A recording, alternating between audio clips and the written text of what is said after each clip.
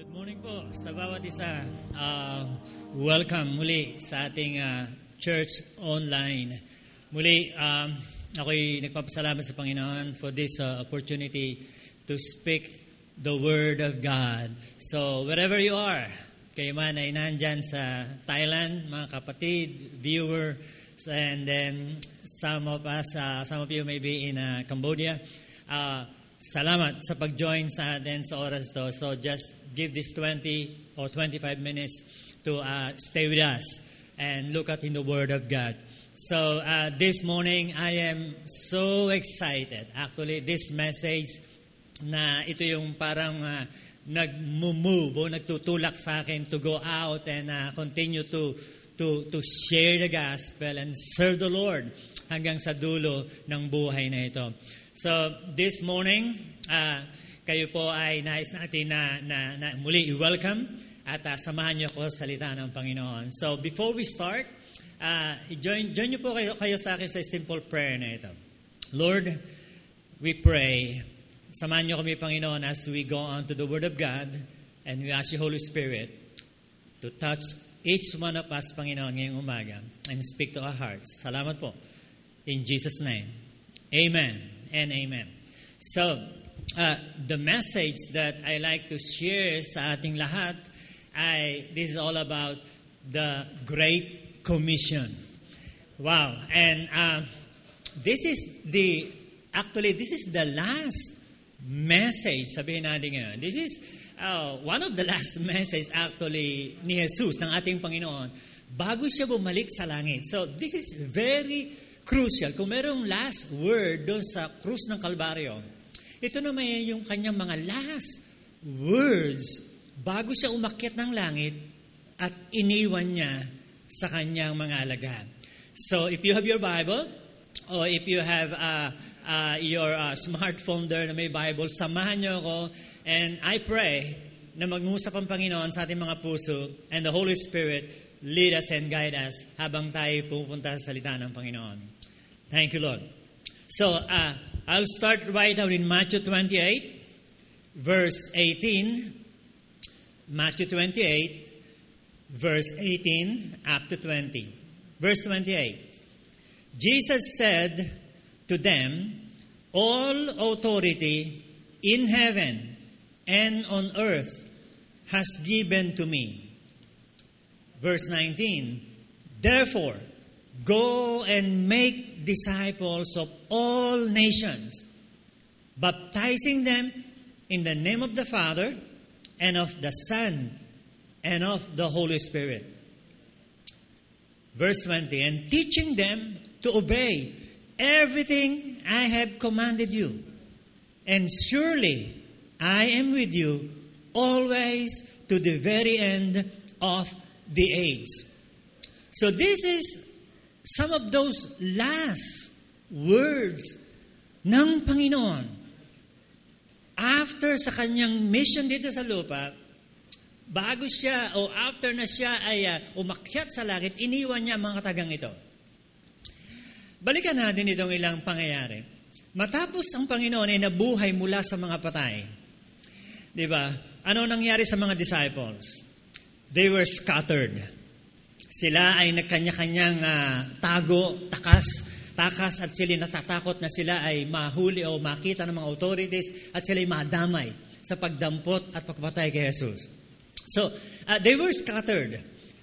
So, ang ilang mga disipulo sila ay nagkaroon ng parang confusion. Maring iniisip nila, tama ba itong aming sinusundang pananampalataya ni si Jesus na namatay at pinako sa krus? Para bagang sila ay in full of confusion. Ilan sa kanila ay maring na-down sa paniniwala na sinusundan nila si Jesus for 3 years. Kasama nila day and night. And then, wala na ngayon. Namatay at pinako sa krus at nilibing na. So, they feel something na para bagang lito sila, down and confused, puno ng doubt, scattered pa sila. So, tingnan natin yung ganung feeling. Na iniwan sila ng Panginoon o namatay ang Panginoon and then hindi nila nakita na ito ay ano ang susunod. Halimbawa si Pedro. Peter, siya ay bumalik ng mangisda.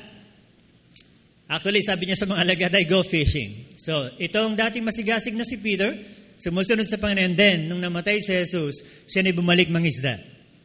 Pero kagandahan nun, alam niyo ba? Nung nabuhay mula si Jesus mula sa mga patay, at bago siya umakyat sa langit, ginawa ng Panginoon abutin si Peter. At doon sa tabing dagat, di ba? Mapansin natin, pinuhantahan sila ng Panginoon doon. At si Lord ay naghanda na makakain nila. At sila'y gumapa ng himala at maraming isda ang nahuli. At sa bagay na yun, siya'y naghanda ng pagkain sa kanila. Ang kagandahan nito, tinanong ng Panginoon si Pedro. Sabi ng Panginoon kay Pedro, Pedro, do you love me more than this? Eto, kukunin ng Panginoon attention ni Pedro sa John 21 verse 17. Matapos silang hainan ng Panginoon ng pagkain, 3 beses tinanong ng Panginoon si Pedro, do you love me more than this? Si Pedro ay nakadama ng parabagang pagkayanig sa kanyang damdamin dahil 3 beses na naman siya tinanong ng Panginoon. So, dito mapansin natin, si Lord ay pinuntahan niya ang alagad niya para i-regain siya o para bang ibalik yung kanyang sigla sa pananampalataya. Si Tomas na nag-doubt at sinabi niya na Tomas one day, hindi ako maniniwala na si Jesus ay buhay. Maliban na makita ko siya. At ang aking daliri ay maisuot ko sa kanyang kamay at ang aking kamay sa kanyang tagiliran. Isang araw, dumating si Jesus. Sa John 20:29, nagpakita muli ang Panginoon. And right there, naroon si Tomas. Sabi niya, Tomas, halika rito. Isuot mo ang iyong daliri sa aking kamay at ang iyong kamay sa aking tagiliran. Si Tomas ay halos talagang hindi niya malaman ang gagawin niya, kundi sambahin na lang niya ang Panginoon. Pero sinabi ng Panginoon sa kanya, sa John 20:29, Tomas, because you have seen me, you have believed. Blessed are those who have not seen and yet believe. So mapansin natin, ang mga disipulo ng Panginoon ay lito, doubted, at nag-alisa na, scattered and confused. Dumating ba kayo sa ganitong punto na para bagang hindi mo alam na yung gagawin? What will gonna happen next sa iyong buhay? Si Judas, isa sa mga 12, di ba? Ibinenta pa ang Panginoon. And then, ang sabi ng salita ng Panginoon, he betrayed Jesus and died. And then, nagpakamatay pa siya. Sa Matthew 27 verse 5, ang sabi doon, Judas threw the money in the temple and left. He went away and hung himself. So, this is the situation ng mga alagad. Bago si Lord ay bumalik sa langit, and then sinabi niya sa kanya mga alagad, I wanna meet you all. Gusto ko kayong i-meet sa isang lugar sa Galilee. Wow. And this is the last meeting, crucial meeting, bago si Lord bumalik sa langit. Gusto ng Panginoon na kunin ng atensyon ng mga alagad sa importanteng meeting na ito. And then, nung sila na ay nasa lugar na yun ng Galilee, sa bundok, the place na kung saan ay nagdatingan ng mga alagad, at ang Panginoon ay tumindig at nagsalita sa kanila, kinuha ang kanilang atensyon. Look at that, mga kapatid. Ang mga disipulo ay lito, confused, scattered, and then Jesus called them up. Magkita tayo sa Galilee. Yung pala ay ng last time na si Lord ay magbibigay sa kanila ng instruction. Naalala ko si Moses one day. Nagpunta siya sa bundok para ibigay ng Panginoon sa kanya yung 10 Commandments. Jesus, binigay niya yung mga turo niya sa Matthew chapter 5-7 sa mga alagad. Doon sa chapter 5-7 ng Matthew. So, narito si Jesus, kaharap niya ang kanyang mga alagad, at ibibigay niya ang final message, instruction, bago siya bumalik sa langit. He will give this message, actually, 3 bagay itong binigay ng Panginoon sa kanyang mga alagad. And this is the thing na nais ko ibahagi sa ating lahat. These 3 important things. Una, ang sabi ng Panginoon sa kanila, all power is given unto me. So dito, unang sinabi ng Panginoon na gusto niya iparating sa kanila, His power. yung kanyang authority, yung kanyang kapangyarihan, lahat ng kapangyarihan sa langit, sa lupa, ay nasa sa akin na. Wow! Isipin natin ito, kapatid. Na lahat ng kapangyarihan sa langit, sa lupa, ay nasa kamay na ng Panginoon. In verse 18, all authority, power, belongs to me. O nasa sa akin na. He is in control. Huwag mo isipin na walang alam o hindi control ni Lord ang nangyayari sa mundong ito ngayon. No. He is in control sa universe, dito sa lupa, sa mga darating ng Panginoon. Ng panahon, siya ang may hawak at may control, and He is able to do everything na nais niyang gawin dahil siya lahat at ang kanyang kapangyarihan o ang kapangyarihan ay lahat ng lahat ay nasa Kanya. So, nais ang Panginoon parating ang message na ito sa Kanyang mga lagad. His power, His authority, all power, all authority belongs to me. Meaning, nasa akin na ito ngayon. Sabi ng Panginoon one day, dun sa Luke chapter 4, verse 18, bago magsimula ang ministry ni Jesus, the Spirit of the Lord is upon me. He has anointed me, diba? To heal the sick, to preach the gospel. He has anointed me to recover the sight of the blind. Si Lord ay puspos ng kanyang kapangyarihan, puspos ng kapangyarihan, magpagaling, magpalaya, ipangaral ang salita ng Panginoon. And this is the same thing na sinabi ng Panginoon sa kanyang malagad. Sa Luke 24, verse 49, you will receive power. Wow, praise God. Tatanggap kayo ng kapangyarihan. Imagine na lang na ito. Si Lord ang may hawak ng lahat, nasa Kanya lahat ng kapangyarihan, and then, sinasabihan tayo, na para bagang huwag kayong matakot. Nasa ilalim ko kayong lahat. Lahat ng kapangyarihan, authority, sa langit at sa lupa ay nasa akin. Purihin ang Panginoon. At siya nagbibigay ng utos na ito sa anin. And then, may promise si Lord sa Acts chapter 1, verse 8, you will receive power. So, nais ang Panginoon ng bawat isang disciples niya, tayong lahat ng mga Kristiyano, ay makatanggap ng kapangyarihan. Dahil ang kapangyarihan ito magbigay sa atin ng lakas upang gampin natin ang Great Commission ng Panginoon. So, that is the first thing na nais ang Panginoon sabihin sa kanyang mga alagad. Malaman nilang lahat ang kanyang kapangyarihan na He is under control sa buhay natin.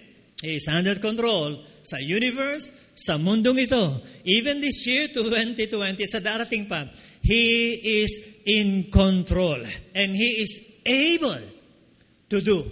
So, the second thing na nais o sinabi ng Panginoon sa kanya malagad ay narito, yung mission. Our mission. And the mission is very clear. Sabi ng Panginoon, go and make disciples.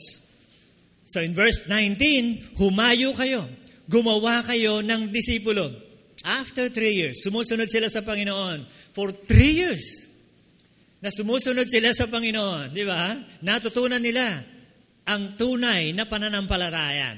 And then, pagkatapos nun, eto, sinasabi ng Panginoon sa kanila, this is the time na kayo rin naman ay gumawa ng mga follower. Si Lord ay merong 12 disciples. Pwede kang magkaroon at gumawa ka ng 2 disipulo, 3 disciples, o 5 o 6. Not your disciples, but disciples or followers of Jesus Christ. So nais ang Panginoon na gumawa tayo ng mga follower ni Jesus. Marami tayong followers sa social media, pero hindi na mahalaga sa Panginoon. Ang mahalaga sa Panginoon ay followers, mga taong susunod sa Panginoon. Pinapakita ng Panginoon dito, kayong lahat ay pinili ko. Chosen by the Lord. Kayo'y pinili ko para kayo'y humayo. Isipin mo na wala kang calling o wala kang purpose sa lupa, no? Tinawag ka ng Panginoon. In John chapter 15, verse 16, ang sabi ni Jesus, you did not choose me, but I chose you. Pinili ko kayo, pinili kita, para ikay humayo at para ikaw ay magbunga. So, tinawag ka ng Panginoon, pinili tayo ng Panginoon para gumawa tayo ng mga disciples, para tayo mag-train, para tayo ay mag-equip ng mga taong gagamitin at susunod sa Panginoon. In Romans chapter 10, verse 14 to 15, how then can they call on the one that they not believe? Paano sila tatawag daw sa Panginoon? Paano sila makakadinig ng mabuting balita? Paano sila sasampalataya kung hindi nila maririnig ang mabuting balita? So, paano sila maliligtas kung hindi sila sasampalataya at hindi nila madinig ang mabuting balita? So, kailangan nating humayo at abutin yung kaninang ating nadinig na ilang mga kapatiran ng mga kabataan. Kung walang umabot sa kanila na sila imbitahan sa church, sila ay makadinig ng salita ng Panginoon sa mga campuses, sa mga eskwelahan, maring wala sila ngayon dito. So si Lord ay tinatawag niya ang mga disipulo niya, follow me, sabi ng Panginoon. In Matthew 4 verse 19, follow me and I will make you fishers of men. So this is our mission. Hindi to mission ko lang, mission mo to, mission nating lahat. If you're a Christian, if you're a believer of Christ, nasan ka man, ito ay ang iyong mission. Purpose ng Panginoon sa iyong buhay. Maring marami kang plano sa iyong sarili. To make more money. O maring gumawa ng napakagandang mga project. Marami mga cost, marami mga bagay pang gusto mong gawin sa iyong buhay. Pero may isang bagay na pinapagawa sa iyong Panginoon. To make followers of Christ. And that's it. You can make your own thing na maraming bagay sa mundong ito, pero lahat ng ito ay magiging walang saysay. So, sabi ng Panginoon na ganito, paano tayo gagawa ng disipulo? Sabi niya ay ganito, baptize them. Ikalawa, teach them. Pakaganda yung na-receive kong message sa ating mga kapatid sa Davao, kila Pastor Joey, Sir Risa, kahapon lang tayo. Karoon sila ng baptism. Napakagandang makita na yung mga sumampalataya ay mabautismuhan at sila'y maturuang sumunod sa mga utos ng Panginoon. Sabi ng Panginoon, baptize them that believe. Teach them all things that I have commanded you. Turuan natin sila. And this is the way na tinuturo ng Panginoon. Paano natin sila didisipuluhin?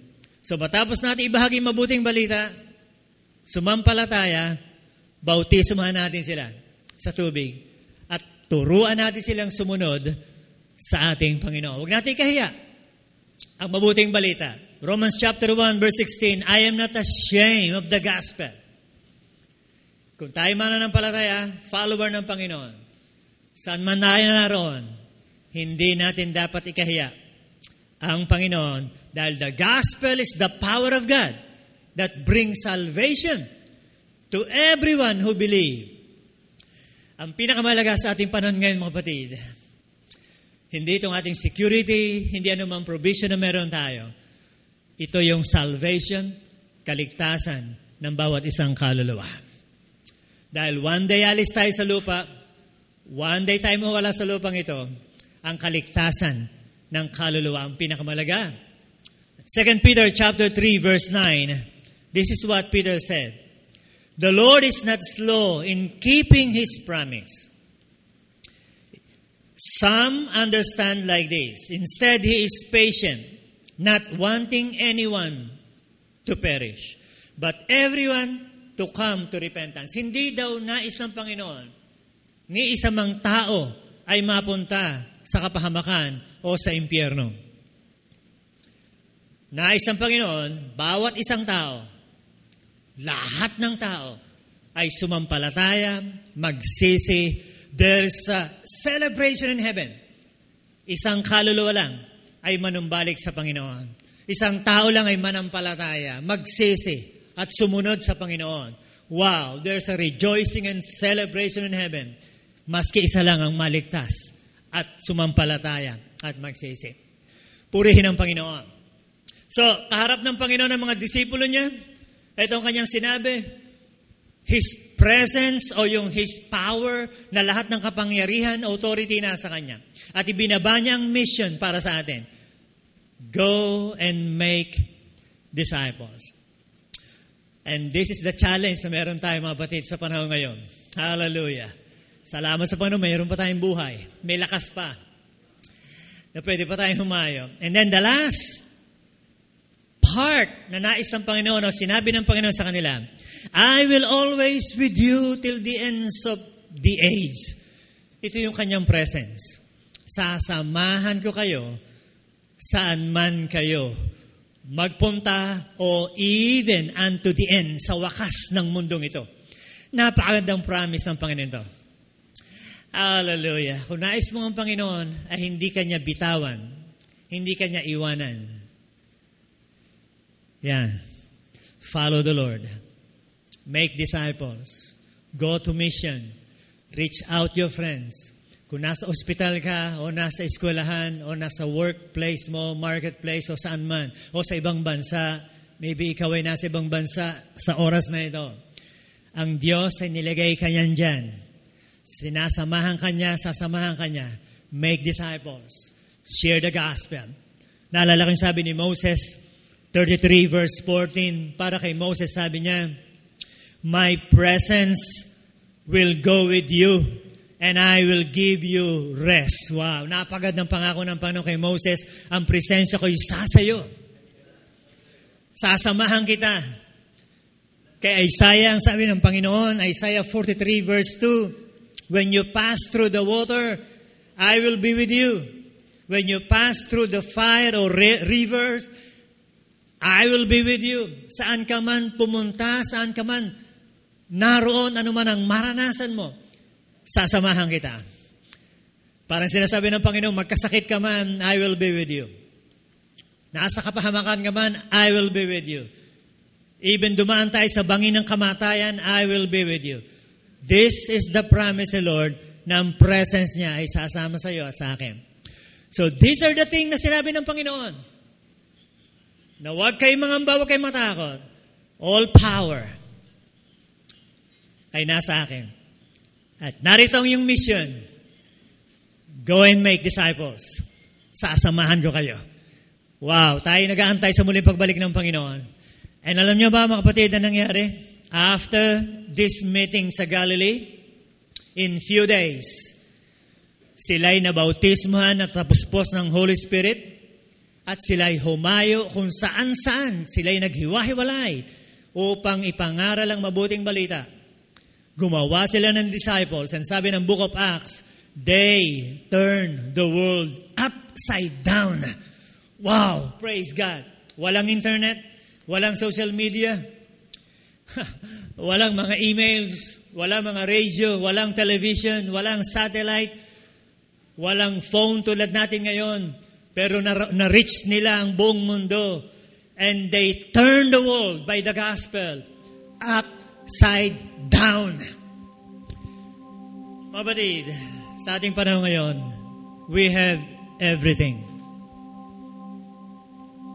We have this communication, modern communication, technologies.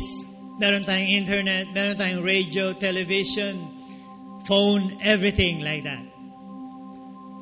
Pero bakit until now, still, billions of people still hindi pa nakakadinig, hindi pa naabot ang salita ng Panginoon. So this is because of the disobedience ng mga mananampalataya at follower. If you want to follow the Lord, now is the right time. Tomorrow may be too late. Don't boast your tomorrow. Now, today is the right time to make a right choice. Lord, I want to follow you. I want to make disciple. 1 or 2 or 3 people to follow you. I will share your gospel. I will make group. You can make your own group of 2 person, 3 person, or 5 or 10 person. Bring them to the Lord. Help them. Teach them the word of God. And that is making disciple. Now is the time you can make a choice to follow the Lord. And the Lord, His promises sa'yo, I will be with you. Wow. Hanggang sa pagbabalik ng Panginoon, kasama ka niya o kasasamahan ka niya. His presence will be with you. In good times or bad times, in problem or trouble, sasamahan ka niya. So we as a church, Jesus is calling us. We have this great commission mandated sa atin. Let's go out, use lahat ng possibilities o lahat ng means na meron tayo to share the gospel, to make disciples. Kung ikay parang nangihina ka, you're weak or confused para mga disciples, go to Jesus. Meet Jesus in prayer.